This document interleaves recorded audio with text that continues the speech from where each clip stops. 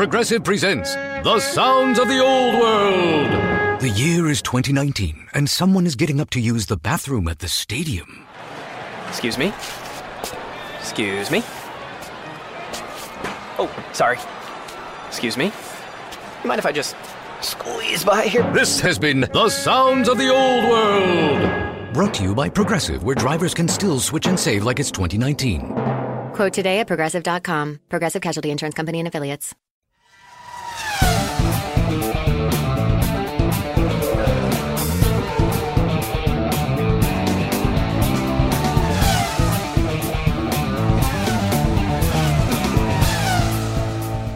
Hello guys, welcome to this episode of the Inside Line Formula One podcast. And we're back. It's the weekend of the German Grand Prix and we have with us none other than Nico Hülkenberg on our podcast. Yes, Nico Hülkenberg has the unique distinction of being on the Inside Line Formula One podcast twice. Or has it been thrice? I can't really remember, but he is such an absolute delight to talk to. And you guys are going to hear it for yourselves in the next few minutes. Absolutely. So guys, in this episode, we talk to Nico about his career prospects, the difference between racing for a privateer team and a works team.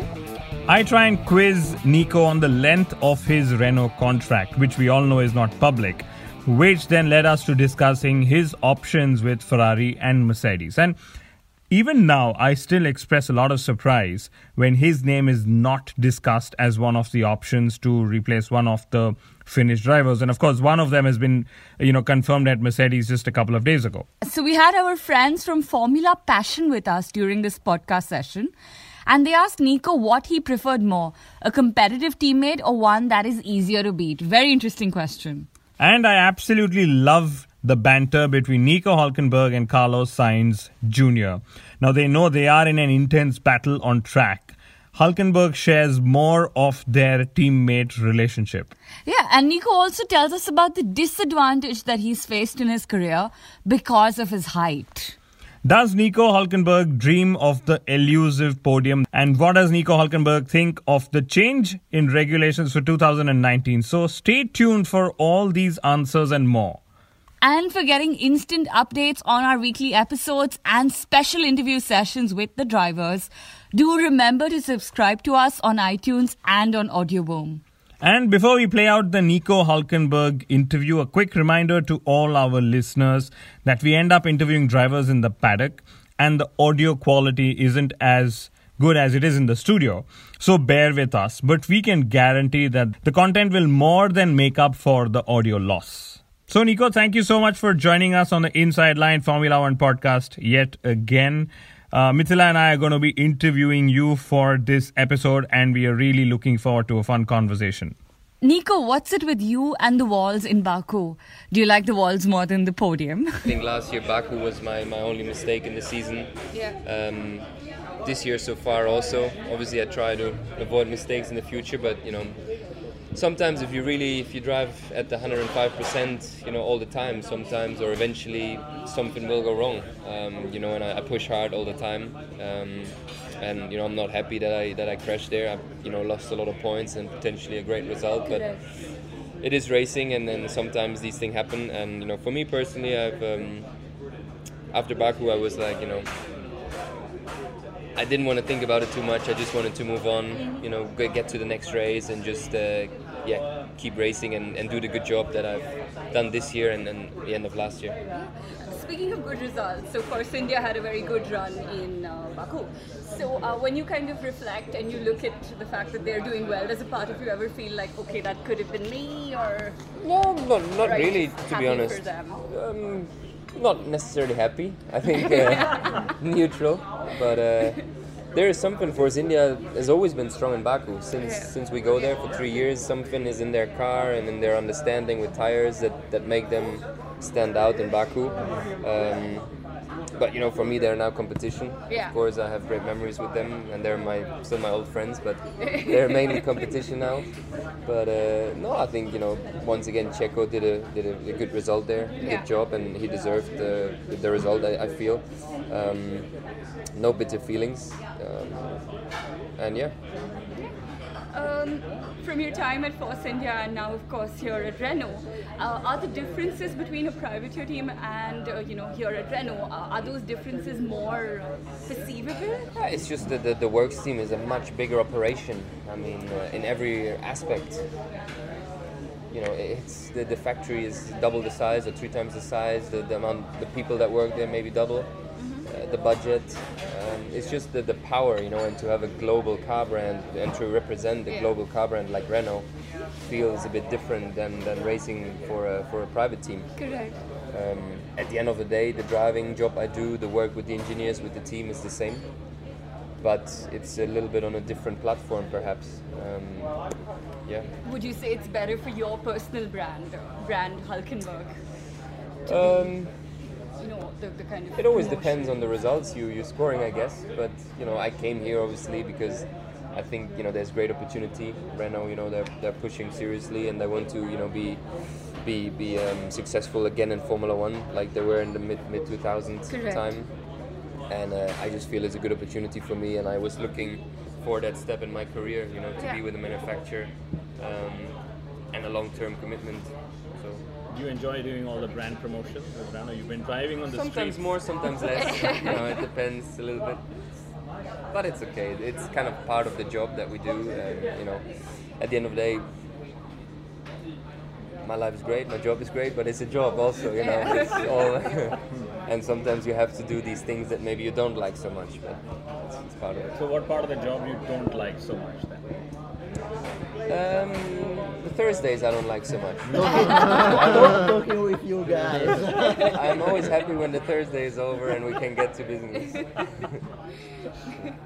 Funnily enough, I think I was speaking to Kevin Magnussen, he said exactly the same thing, that Thursdays are no good, let's get to the real stuff. But what is your relationship like with Carlos? And we keep seeing that you guys keep bumming each other out on social media. No, we have a good relationship. Yeah. I mean, no, it's very, I would say, good, relaxed. Of course, competitive in a way, but I think we have good respect for each other. We know that we work for the team and we need to bring the team forward. I think we work well together also. So it's very good actually. Yeah, it's dynamic. If I can ask Yeah, something go related for to it. that. So you had good teammates like Perez and Sainz. You also raced with Palmer. So do you think that a competitive teammate is an asset for you, or is more a pain in the neck? So what you rather have, a great teammate pushing you, or maybe a low-profile teammate that could allow you to do your job without external pressure? The easier one is the low-profile teammate. Makes you look great all the time. Yeah. It's definitely easier. So I've had competitive years with Rubens, my first teammate. That was he was in his 18th season and I was rookie. Many years with Checo, which was very competitive. Last year it was nice to have a bit of a breather with Jolyon, and now with Carlos it's a bit tighter again. But I think it is important that a team, especially a factory team, has 2 competitive and kind of equal drivers, that both can deliver good results for the team. This is really essential, and I think Carlos and we are a good lineup. Yeah, but from your point of view, do you feel, of course you feel more comfortable with a low-profile teammates, but do you think that you can perform better? No. I learned that last year when I had Jolyon as a teammate, and I'm convinced that not one of my quali laps would have been faster if I had a teammate that was closer to me. If anything, maybe the opposite, because you are more relaxed. You don't have that instant pressure from a teammate, and your laps have to be perfect to beat him. You feel a bit more secure, so maybe even it helped. Sometimes I felt. Okay, thank you so much. What do you think of the current formula of Formula One? Is it too biased towards tire strategy, or what do you think? I think it's not very different to the last 15, 20 years. There's always different eras that have different main subjects or limitations, but I think for me at the moment the cars are fun, the cars are fast, but they're a bit very aero dependent, very sensitive, and that hinders a little bit for good racing, wheel to wheel battling, tight racing. So I think the decisions they've taken, to change for next year the aerodynamics a bit is a very, very important step. Also that we get more fuel, to have less fuel saving. I think all things that are heading in the good direction. So it's all going well. So, yeah.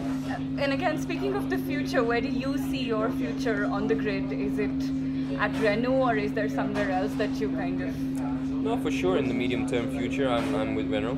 We married officially last year. Yeah. And, as long as the marriage is going okay, I will be here. But we need to meet our targets, of course. We have targets. How long is your contract? Is that public yet? No, it's not public. No.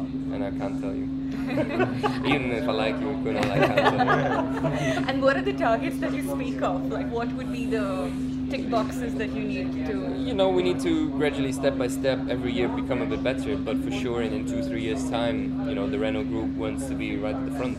Yeah. And that's a challenging target.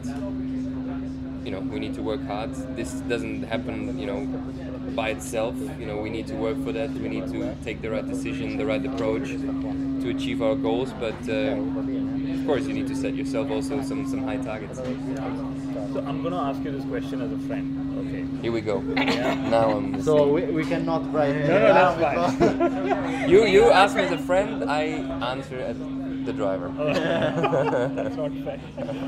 So 2019 again, there are two Finns who could be out of a seat. Okay, do you often wonder? Now it's 18, right? Yeah, 19. Yeah, I'm talking of when, say, Bottas and Raikkonen's seat could be up for grabs. Do you often wonder why is it that, say, a Ferrari or a Mercedes do not consider you, or publicly at least, as a replacement for them? Because I'm too tall and too good looking. I don't fit in the car, and the looks is just it doesn't work together. And you're too fast, maybe. Is that also a reason? Maybe true also. No, but seriously, do you wonder? Do you feel that okay, you've done enough and you'd love to get a shot there? No, honestly, sometimes I feel the height definitely is a subject, because to build the smaller chassis, it has a lot of aero advantages. It does help. It brings performance. If you can have and weight, of course, because I'm taller, I'm heavier also. It is a bit of a disadvantage I feel in my career throughout. And otherwise, yeah, I've been close a few times, but now I'm happy where I am, and I want to work it, make it work with Renault, and achieve this together. It's a cool project. It's not easy. It's for sure difficult and a challenge, but I like challenges.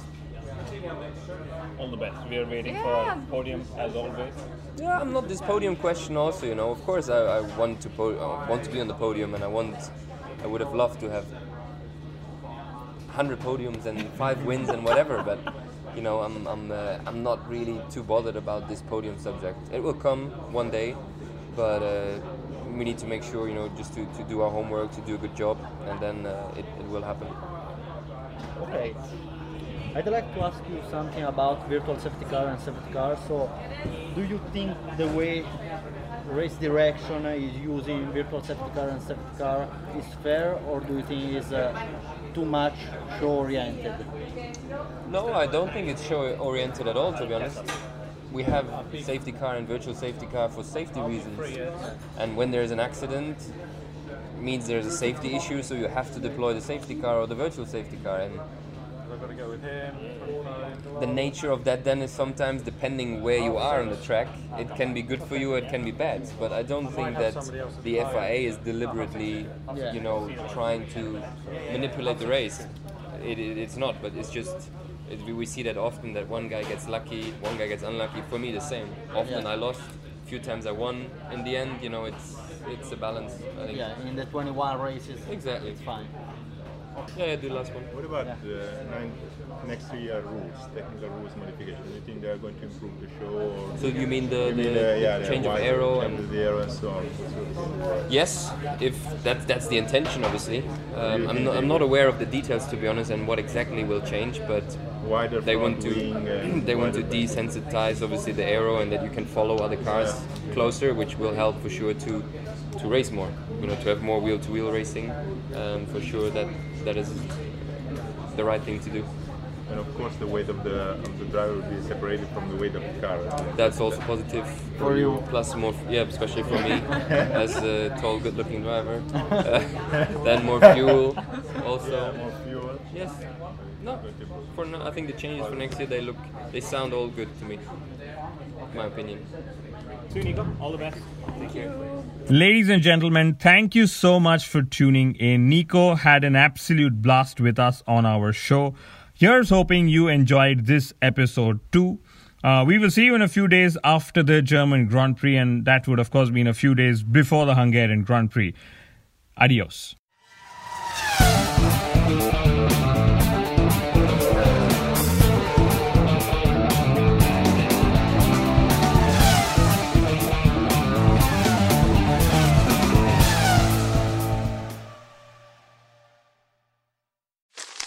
Me, but also you. The Pharaoh fast forwards his favorite foreign film, Powder Donut. Okay, what's my line? The only line I see here on the script is get options based on your budget with the Name Your Price tool from Progressive. Oh man, that's a tongue twister, huh? I'm sorry, I'm gonna need a few more minutes. Bulbous Walrus, the Bulbous Walrus. The Name Your Price tool, only from Progressive. The owl ran afoul of the comatose coxswain. Progressive Casualty Insurance Company and affiliates. Price and coverage match limited by state law.